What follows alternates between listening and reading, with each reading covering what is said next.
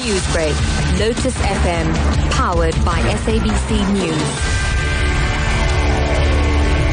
Top story at 6:30. The Gupta family has threatened to take legal action against a religious group which was opposed to a prayer service it hosted yesterday. Now, last week, the Gujarati network of South Africa called on its members to boycott the event that the family had planned. Now, the Johannesburg Against Injustice group said that the event teaches people not to be greedy, which is contradictory to what the Guptas stand for.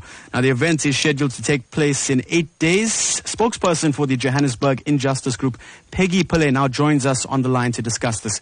Mrs. Pillay, good morning and welcome. Good morning, Matthew, and good morning to your listeners.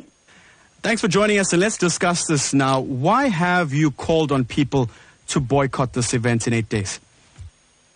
I think we started out very nicely by saying that, religious organizations can clearly see that the behavior of the Gupta family is completely contradictory to the teachings of the religious discourse that they've planned for the next 8 days. And that is the primary reason, is that we are asking people to think about this, to not attend the function in protest against this kind of hypocrisy. Now, the Guptas have since said that they will take legal action. What's your response to this? Legal action to what end? We are a group of activists who have a constitutional right to protest, which we did so peacefully. And I don't see any reason or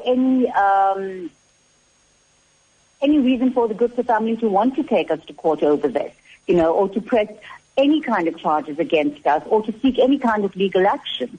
In fact, after the episode of yesterday, or the day before, I would imagine that the only organizations that have any recourse to the court are going to be organizations like the Gujarati network and Johannesburg Against Injustice for the kind of violence that was perpetrated against us. Now, you mentioned peaceful protests and also understand that some of your members were attacked during the boycott, but you did continue to protest. Can you tell us about that? Well, yes, as we indicated, we had made a decision to peacefully and silently protest at the event that was happening. So we stood on the side with no blockage of entrances, with no words spoken at all, and had only just been there for about 10 minutes when a combi load, in fact 2 combi loads of Black First, Land First individuals lunged at all of our activists, who were protesting. They manhandled women. They pulled out posters. They ripped up the placards that were being held. They swore at people. They attacked one of our white youth members. They tried to grab hold of his camera.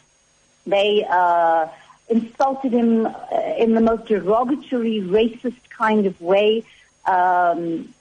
They hurled accusations at all of us who were standing there. I'm not sure where these people get their information from, but I can guarantee you this, that despite all of the violence, we will continue to do what we're doing, and we'll continue to stand up for what we believe in. Black First, Land First needs to really start getting some evidence to back up what they say. Well, that is where we'll have to leave it. Mrs. Pillay, thank you so much for joining us. Thank you. Bye-bye.